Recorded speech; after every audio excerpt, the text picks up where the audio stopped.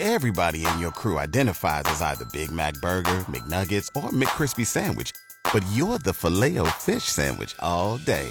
That crispy fish, that savory tartar sauce, that melty cheese, that pillowy bun. Yeah, you get it. Every time. And if you love the Filet-O-Fish, right now you can catch two of the classics you love for just $6. Limited time only. Price and participation may vary. Cannot be combined with any other offer. Single item at regular price. Ba-da-ba-ba-ba. Good morning, Jeff Moats, KFOR Sports. 6 former Husker athletes are going into the University of Nebraska Athletic Hall of Fame in October.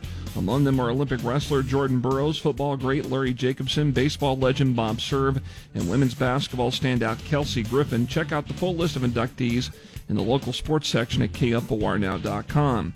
Baseball news, Nebraska's Max Anderson and Creighton's Alan Roden were named freshman All-Americans by Collegiate Baseball Wednesday. The Lincoln Salt Dogs fell to the Houston Apollos 5-4 Wednesday night at Haymarket Park. Here's the final out call from Michael Dixon on ESPN Lincoln. And the pitch. Swinging a line drive out in the left field, hanging up just enough and caught by Barry. The Apollos win Game 2 here tonight. Josh Altman had 2 hits with a double, while David Vanal extended his hitting streak to 6 games for Lincoln. Final game of the series with Houston is tonight. Coverage starts at 6:35 on ESPN Lincoln. In the majors, Kansas City Royals fell to the Los Angeles Angels of Anaheim 6-1 in the series finale Wednesday night. Royals are at Oakland to start a 4-game weekend series tonight, which starts at 8 here on KFOR. Nebraska's Luke Seedoff and Joey Daniels finished 10th and 11th, respectively, in the 110-meter hurdles at the NCAA Track and Field Championships in Oregon on Wednesday. They just missed out on qualifying in the top 9 for the final on Friday.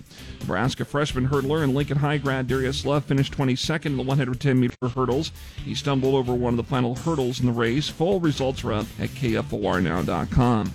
I'm Jeff Moats, KFOR Sports.